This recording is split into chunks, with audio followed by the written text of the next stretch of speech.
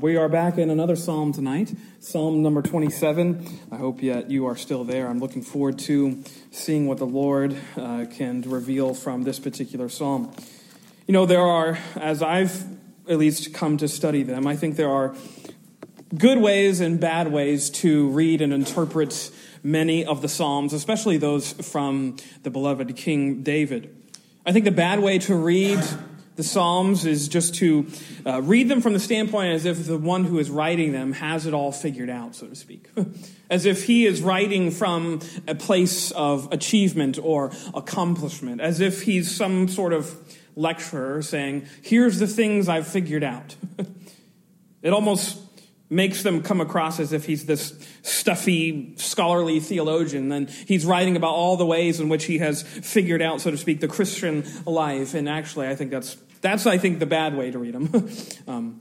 Because when you read the Psalms, they are a lot more desperate, I think. If you put yourself right in that moment, put yourself in David's shoes, so to speak, or Asaph's, or Moses's, or whoever is writing the particular psalm you're reading, remember just how desperate they were. They were psalms from people, we could say, who've been there. You know, that old phrase, they've been around the block. That's many of the Psalms. I think that's one way. That I think is the better way to read the Psalms. They are words, they are lyrics, they are lines from those who've been in very dark days. They have endured a lot of tragedy, of heartache, of turmoil. And yes, they're writing some of these words that were meant for corporate worship, but again, they were psalms from men who've been there and back again, so to speak. A better way that I have come to read the Psalms, at least, is just to read them from the standpoint of David or whoever, again, is writing them as if he's trying to convince himself about what he's writing about. It's sort of like when you go to your journal and you're writing in your journal and you're almost like convincing yourself about what you're writing about as you're writing about it. And I think that's very indicative of a lot of the Psalms. I think one of the best examples of that is Psalm 119, where for 176 verses, what is David talking about? Wow, how much he loves the word. And then what's the very last verse? The very last verse of Psalm 119 is just the confession that David is still a sheep who goes astray. And he prays in the very last verse of this 176 verse psalm, God, don't stop seeking me. Don't stop going after me, your sheep who continually goes astray. And yet for 175 verses, he's praised how much he's devoted, how much he loves, how much he cherishes and delights in the words and the testimonies and the laws and the statutes and the judgments of God. Which is just to say, he has to remind himself of that a lot, because what he reveals at the end is he forgets it a lot. That's a good way, I think, to read the Psalms, is that he's writing these words in the midst of those dark days, in the midst of those moments in his life where he's literally at his wit's end. And I almost get this picture in my mind's eye as he's going through some tragedy, some turmoil, that he's hastening to his prayer room, his prayer closet, so to speak, and he doesn't get out his computer. He opens up a scroll and he starts penning these words. These words that are his prayers, that he's praying not because he believes them 100%, because he wants to believe them. He's writing down, I think, what he wants to believe. Because how many of you have been in times in your life where you're much like the man in Mark chapter 9? I believe, but help my unbelief. I think that's very indicative of David. David, in many of the Psalms, he's writing from a place of, God, help my unbelief. Because I'm struggling with this. I'm going through something. I'm going through a very a moment of intense heartache. And he's writing, and he's convincing his soul as he's writing, as the Spirit is working on him, as God's words are flowing in and through him. He's being convinced of how true they are. And I think that's where we get a lot of the Psalms that we love and we cherish. They are his struggles and his sorrows, sort of put to song, so to speak. It's how he was coping with all of these untold struggles he went through. And I think that's a really good way to view this particular psalm. which I think has a really interesting theme. As we're going to go through it, I think that'll kind of be revealed to you. But I think there's 3 lessons in Psalm 27 that I think David was trying to remind himself and convince himself of at the same time as he's writing these words and using them to sing perhaps in a corporate fashion. So 3 lessons. The first one tonight is just this, a lesson about urgency.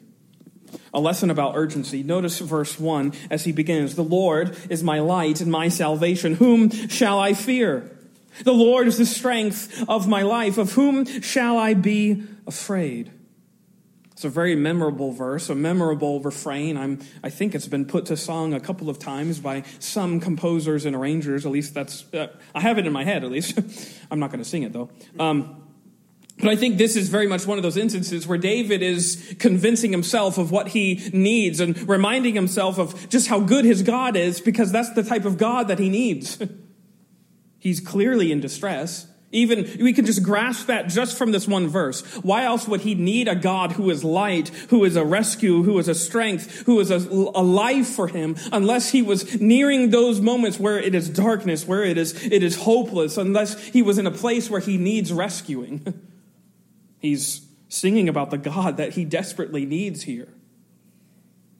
It's evident that these were tough days. Again, look at verse 2 as he just confesses, when the wicked, even mine enemies and my foes, came upon me to eat up my flesh. What graphic words. They stumbled and fell.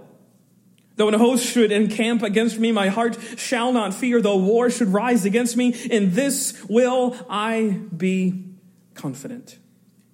Even though he is surrounded by all of these enemies, he's being besieged. You get the picture again, like we were talking about this morning out of 2 Kings 6. Elisha is surrounded by that Syrian invading army.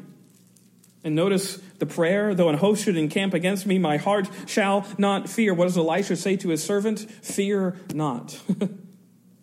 Again, here, David is in the same sort of predicament. Surrounded by those who want to tear him down, surrounded by those who are against him, who are beleaguering him with such constant assaults, both perhaps physical and emotional and psychological, and yet, even though there's this overwhelming force that is against him, even as he was enduring this untold difficulty, notice, I love how he says, in this will I be confident. He's resolved to worship. Resolved to worship this Lord, as he says, this Lord who is my light, my strength, my salvation, my life. It's the God of his need. But I love how he says, so what is he confident in? Notice what he's confident in. Look at verses 4 through 6, because he mentions something 5 times, and he uses different sort of names for this thing that he mentions 5 times. And I want to see if you can pick it up on it. But notice, he says, verse 4, one thing have I desired of the Lord, that I will seek after, that I may dwell in the house of the Lord all the days of my life, to behold the beauty of the Lord, and to inquire in his temple. For in the time of trouble he shall hide me in his pavilion. In the secret of his tabernacle shall he hide me. He shall set me up upon a rock. And now shall mine head be lifted up above mine enemies round about me. Therefore, while I offer in his tabernacle sacrifices of joy, I will sing, yea, I will sing praises unto the Lord. You notice 5 times in 3 verses, he makes reference to the house of God. He calls it house of the Lord. He calls it his temple, his pavilion, and his tabernacle twice. This one thing that he desires is what? To hasten to the place of God's presence. Above all else. In this really difficult season, whatever he's going through, we don't perhaps know exactly when this psalm was written in David's life, but some have made it sort of after David is running away from King Saul, and in between where he's hiding in the caves of Adullam. It's somewhere in 1 Samuel 20, around that range. Some historians have said, but again, we don't really have any clue as to that being true. But regardless, he's in some very difficult straits, so to speak. And yet, what does he desire above all else? What does he long for? What does he wish for? He wants to be where God is. He wants to be in God's presence, in God's house, because he knows that's where he's going to find refuge. That's where he's going to find rest and solace and relief. That's where his confidence is.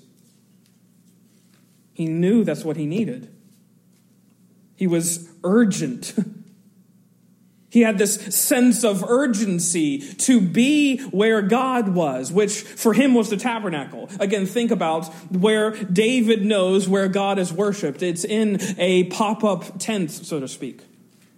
A place that's, for them, was easily put up and put down. It's not something permanent. Again, that's why David has that desire in his life to build a permanent dwelling place for God, of course, which we know that God prevents and Solomon builds it. But again, that's where he knows where God is. He wants to be there. That's where he wants to go.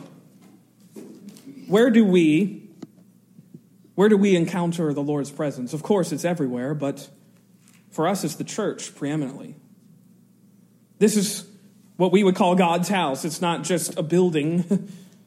It's not just brick and mortar and sheetrock and all those sorts of things. This is the place where we encounter the Lord. And I wonder, just ask yourself, don't raise your hand, don't speak out loud. When we're undergoing seasons of just severe stress and trial and sorrow and struggle, is the church our first resort? Can we say like David, and he prays here, is the church the first place we want to go when we're going through those really difficult days, those days that we just want to get behind us? We're in them, and they're all around us, and all we can see is just frustration and heartache and hurt. Do we say like David, more than anything else, I want to be in your house? And if not, why? I wonder why. Because I feel like some perhaps have that feeling. And I think it's because of it's probably a bunch of things. Maybe your frustration and heartache comes from people in church. That's often what happens sometimes. But I think also, too, more commonly, I could say, is that I think sometimes we've associated church with lecturing. I think there's this connotation some have that when it comes to church and church attendance, that going to church is the place where you go to get lectured to once a week. And I think it's telling that when people think of that word preaching, what did they think of? They think you're going to get scolded. They think you're going to get reprimanded. And in fact, that's one of the definitions of preaching. If you just look it up in a dictionary, it says one of the definitions is to give moral advice to someone in an annoying or pompously self-righteous way. That's one of the definitions, which I think is funny. Which also I think is, I'd wager, I'm not a betting man, but I would wager that that's probably the one that most people think of. I think there's a Madonna song about preaching or being preached to or something. Anyways, I don't know why that was in my head, but it was for some reason. But regardless, I think that's representative of what people think of. Church is a place where you get preached to, where you get lectured to, where you get told all the things you've done wrong and why you've screwed up and why you will never measure up. And perhaps part of that is true. And I think perhaps in the past, some preachers have played into that connotation with sermons that are overly berating. And I would say, yes, definitely, the scriptures call us to call out people. 2 Timothy 3:16 says, all scripture is breathed out by God and profitable for teaching, for reproof, for correction, and for training in righteousness. And I think sometimes some preachers, I won't name names, they hone in on that reproof part. And that's all that they use the scriptures for, as like a 2x4 over sinners' heads. But I would say this, lectures don't inspire people to love their Savior. You can't lecture people into the love of God. You can talk about a lot of different finer points of scriptural truth and things like that. But you know what? The only thing that brings people into the love of God is love itself. The Reverend Alexander McLaren, one of my favorite orators, he says this, quote, "We cannot lecture men into the love of Christ. We can win them to it only by showing Christ's love to them." And I would wholeheartedly agree. You know why I think David felt this urgency to get to church? If you'll pardon that analogy. I think it's because he knew what he would hear when he got there. He knew what he would be hearing when he got to that place. For him, it was the law, and it was the law that reminded him of how much he needed a deliverer. That was the whole point of it, by the way. But I think he had that excited and that eager anticipation to hasten, as he says here, the one thing that I desire above all else is to go into your temple, to go into the place where I can be with you, God. Because he knew when he got there what he would hear about. Which brings me to my second lesson. The first lesson is a lesson about urgency. The second lesson is a lesson about expectancy. Because it goes kind of right along with it. I think the most essential question when it comes to the topic of church attendance is just this. What are you expecting to hear when you sit in the pews? What are you hoping the preacher preaches about? Because I think if you come to church and you're expecting to hear something and then you don't hear that thing, you can kind of sometimes, I feel like, become really frustrated. Because you're not hearing this thing that you hope you hear about. And it might eventually leave you so frustrated that you might leave church altogether. And I'll ask myself a complicated question. Is that the fault of the preacher or the listener? I think it depends. So it's not a very good answer. But I think there are very often times where the needs of the sheep call for very specific preaching. Call for very specific proclamation.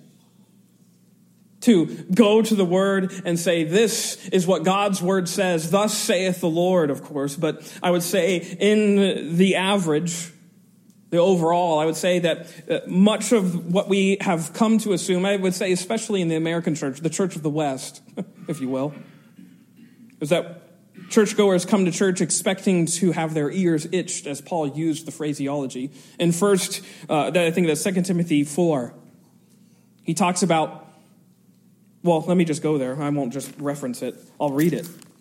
So I think this goes right along with what the psalmist here is talking about.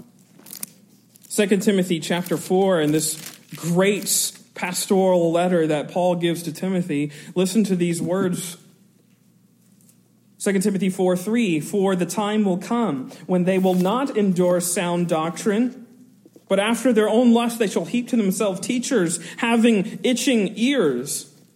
And they will turn away their ears from the truth and shall be turned unto fables." He is referencing this time where people will come into the house of God, and rather than hear the words of God, they'd rather just hear things that are attractive to them. The prophet Isaiah references this in Isaiah chapter 30, verse 10, where he talks about how these that come into the house of God only want to hear smooth things. Actually, I'll just read that verse too really quick. You don't have to turn there, but you can note it. It's Isaiah 30, verse 10, because it's a pretty stark verse when it comes to what will happen in these sorts of days. Well, I'm going to jump back up to verse number 8.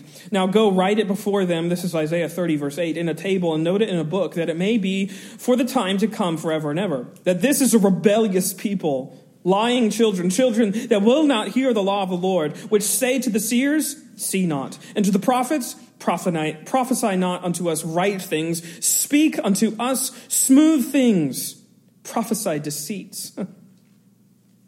That's what some, I think, and you might say that's a little harsh, but I think that's perhaps what some want to hear when they go into church. I don't want to have this preacher preach to me. I want him to preach smooth things, to itch my ears to what I have in my fancies, so to speak. And that's why Paul, under the power of the Spirit, back in 1 Timothy 4 or 2 Timothy 4, just says, what is this warning to Timothy? Preach The word, that's a simple 3-word phrase just to stick with what you have, Timothy. Which is to say, I think preachers have a fairly defined message that they are called to proclaim. A pretty, I would say, narrow but also beautiful thing that they are called to lift up. It's a message that I would say that is absorbed, and it calls others to be absorbed with this overwhelming glory of God. And did you know what? I just love here back in Psalm 27, this is what David was expecting.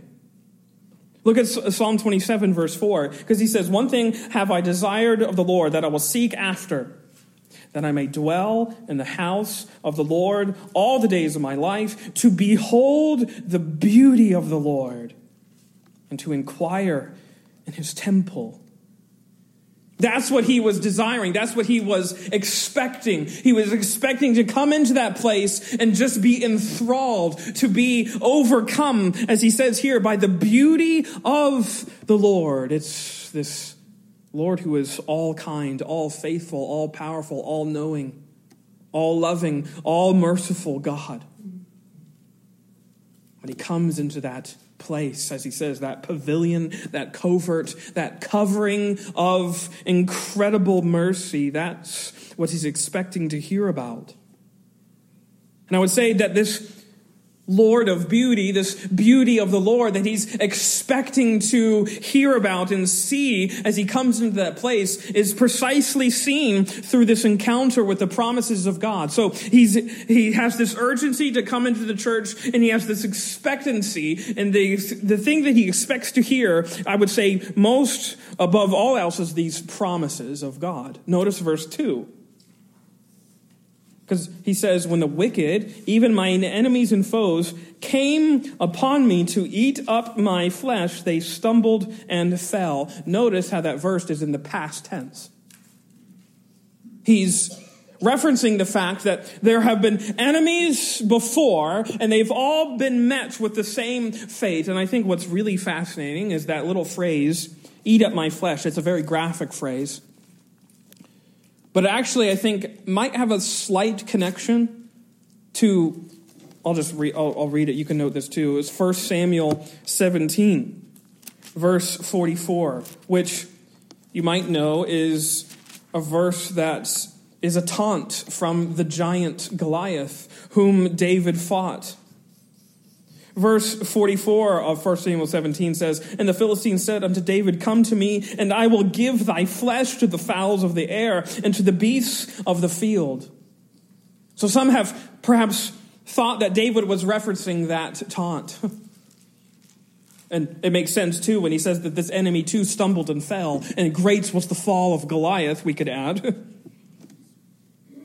But you have here this assertion, this declarative faith in the fact that enemies have risen before and you have caused them to stumble and fall. And yes, I know for sure that this will happen again. And I know for sure that all of the things that I expect to hear when I come into your place is how you, God, have promised to do that over and over and over again for your children. Enemies rise, and God, you stamp them down. Enemies come about, and you are my place of covert. You are my place of refuge. It stands to reason, as I think David here does in this very place, that even this current onslaught of foes and enemies and frustration will be totally destroyed by the fact that this God is a deliverer, a God who delivers. It gives him courage, I would say. It gives him confidence. And he says, in this I will be confident. What is he being confident in? The promises of God, who has worked in the past, who is working in the present, and who will work in the future. This was his solace and his security. Notice verse 5. "For in the time of trouble, he shall hide me in his pavilion. In the secret of his tabernacle shall he hide me. He shall set me up upon a rock. And now shall mine head be lifted up above mine enemies round about me."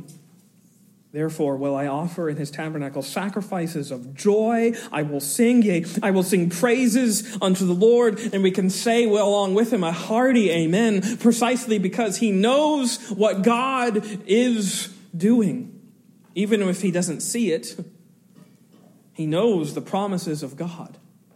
He shall hide me. He shall lift up my head. He will meet his people where they are.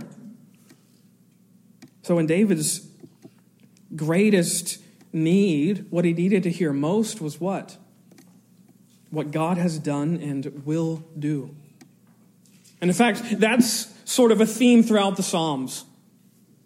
Many of the Psalms have that same sort of notes to them. They go back to what God did to reassert in the present, this is what God will do for us now and forever. They go back to the days of Israel's wanderings, to Israel's rebellions. And there's many Psalms that do that. They go back to those days of devastation and they talk about how God delivered them and how they can be confident of the fact that this God will deliver them even now into the future. And this is why David can sing. He sings with this joy that comes from the depths of his soul. Yes, because he knows, as we sung, that this God hides our lives in the clefts of the rock, in the depths of his love. This is what God did for David. And this is what he expected to hear. He had this urgency to come to church when he needed it most. He had this expectancy because he knew what he was going to hear when he got there. But I love the turn in verse 6 and 7, which brings us to our last lesson in this text. A lesson about urgency, a lesson about expectancy, and then lastly, a lesson about vulnerability. A lesson about vulnerability, because notice the shift in tone from verse 6 to verse 7. He has this confidence, as we just sung about, or talked about, this singing that fills him with, he says, I will sing, yea, I will sing praises unto the Lord. And then notice verse 7, hear, O Lord, when I cry with my voice. Have mercy also upon me and answer me. He goes from just singing the anthems of who his God is, this God of light and love and salvation. And here he goes, God, help me. God, hear me. God, please answer me. He's crying out for help and for mercy. And I take this to sort of be indicative of David stepping over the threshold to the temple. And he knows now that he's inside. He's in the presence of his Lord. He understands why he's there. He recognizes why he is there. And what's that? Not to show off his religiosity. Not to stand there like the Pharisee in Luke chapter 18 and say, God, look at all the things that I've done. Look at all the ways that I've lived up to your law. Look at all the ways that I have so totally followed you. Look at how much I have it together. No, actually the exact opposite of that. He's there because he can confess his weakness and his vulnerability. Just listen to how weak David knows he is in these verses. Listen, hear, O Lord, when I cry with my voice. Have mercy also upon me and answer me. When thou saidst, seek my face, my heart said unto thee, thy face, Lord, will I seek. Hide not thy face far from me. Put not thy servant away in anger. Thou hast been my help. Leave me not, neither forsake me, O God of my salvation.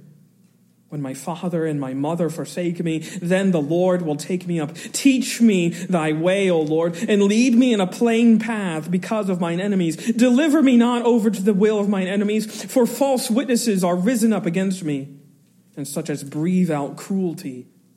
I had fainted unless I had believed to see the goodness of the Lord in the land of the living. Wait on the Lord, be of good courage, and he shall strengthen thine heart. Wait, I say, on the Lord.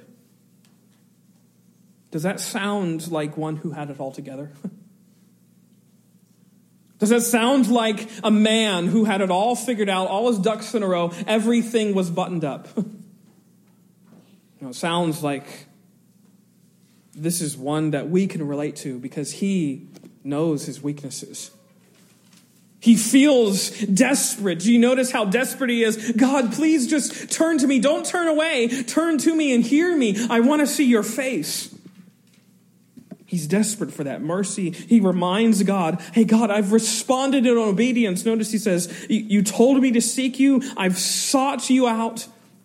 God, please turn to me. And he's trusting in this promise that even when others forsake him, as he references his father and mother, which I take to be somewhat metaphorical, that those who are closest to him, they've turned their back on me. God, I know I'm trusting in your promise that you will not. And it's fascinating to me that he even confesses in verse number 13, unless I had believed, he would have fainted. Without what I believed in, which is a gift from you, God, my faith comes from you. He is basically saying, unless I had that, I would have fallen. I would have faltered. I would have stumbled. He would have fainted. You see, David was well aware of how weak he was. When he walked into that place, the place of God's presence, he knew why he was there. Not because he was a victorious Christian king, because he was a weak and desperate sinner who needed this Lord and Savior, this refuge, who needed this Redeemer above all else. He knew that it was God's, we could say, promise, but also his prerogative to strengthen people who are weak. Notice, I love how he says, wait on the Lord, verse 14, be of good courage, and he shall strengthen thine heart.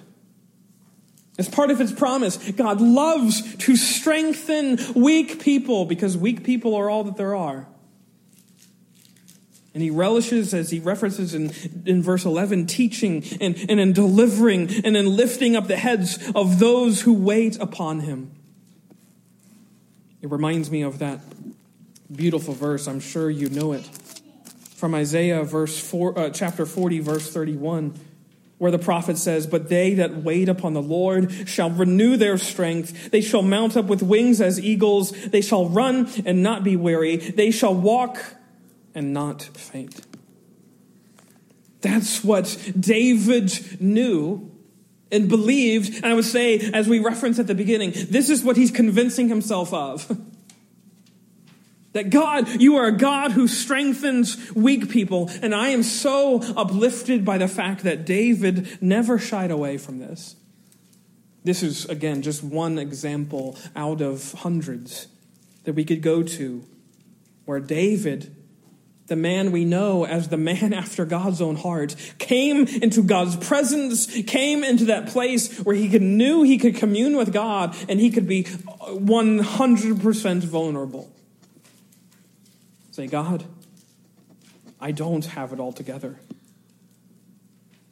I would just say that that's what the church is for too. The church is not a place for those who have it all together. And it's not even for those who think that they do. The church is for those who know that they don't have it all together, know that they are broken. The old Puritan pastor, Richard Sibbes, says this, quote, the Church of Christ is a common hospital wherein all are in some measure sick of some spiritual disease or other. It's that perhaps cliched phrase that I think has a lot of truth to it, that the church is not a sanctuary for saints, it's a hospital for sinners. And notice, it's not a hospital for, quote, the unsaved. It's a hospital for sinners, because sinners are all that there are. Some sinners who have yet to experience the covering grace of God that saves them, and some sinners who have experienced that. But sinners, they are nonetheless, and the church is for them. The church is for the broken, for those who need a physician. That's what Christ has come to be. And that's why the church is a place of belief. Belief that's not always 100% firm. It's belief that sometimes struggles, that belief that sometimes wavers, that experiences afflictions. I think that's why that prayer that I referenced this morning, that I hasten to reference tonight, is the prayer that I think is indicative of the church. Lord, I believe, help my unbelief. That basically sums up the life of David. And I would say that I hope it sums up our lives too, because we know what type of people we are. We're weak, but we have a very strong Savior. One of my friends, he shared this picture this week, and I couldn't help but including it in tonight's sermon. And in the picture, it's just a quote, and it's from this old theologian, and he says, quote, "Christ died for sinners, which means you qualify." And I think that's very good. Only to say that when we come across that threshold, that's what we are. We're not here to brandish what we think we've accomplished for God. We're here to receive a bountiful blessing, a bountiful gift from God's word, which assures us that he meets weak people in their weakness to fill them with their strength. And we come here expecting to hear that word of promise. And that's why we can come here with a sense of urgency, because we know that when this word is opened, that's what's declared. That's what's proclaimed. That's what's announced with all gusto and passion and force. These words of promises from the Word of God himself. May we then be a people who believe and pray to God, help our unbelief. Let us pray.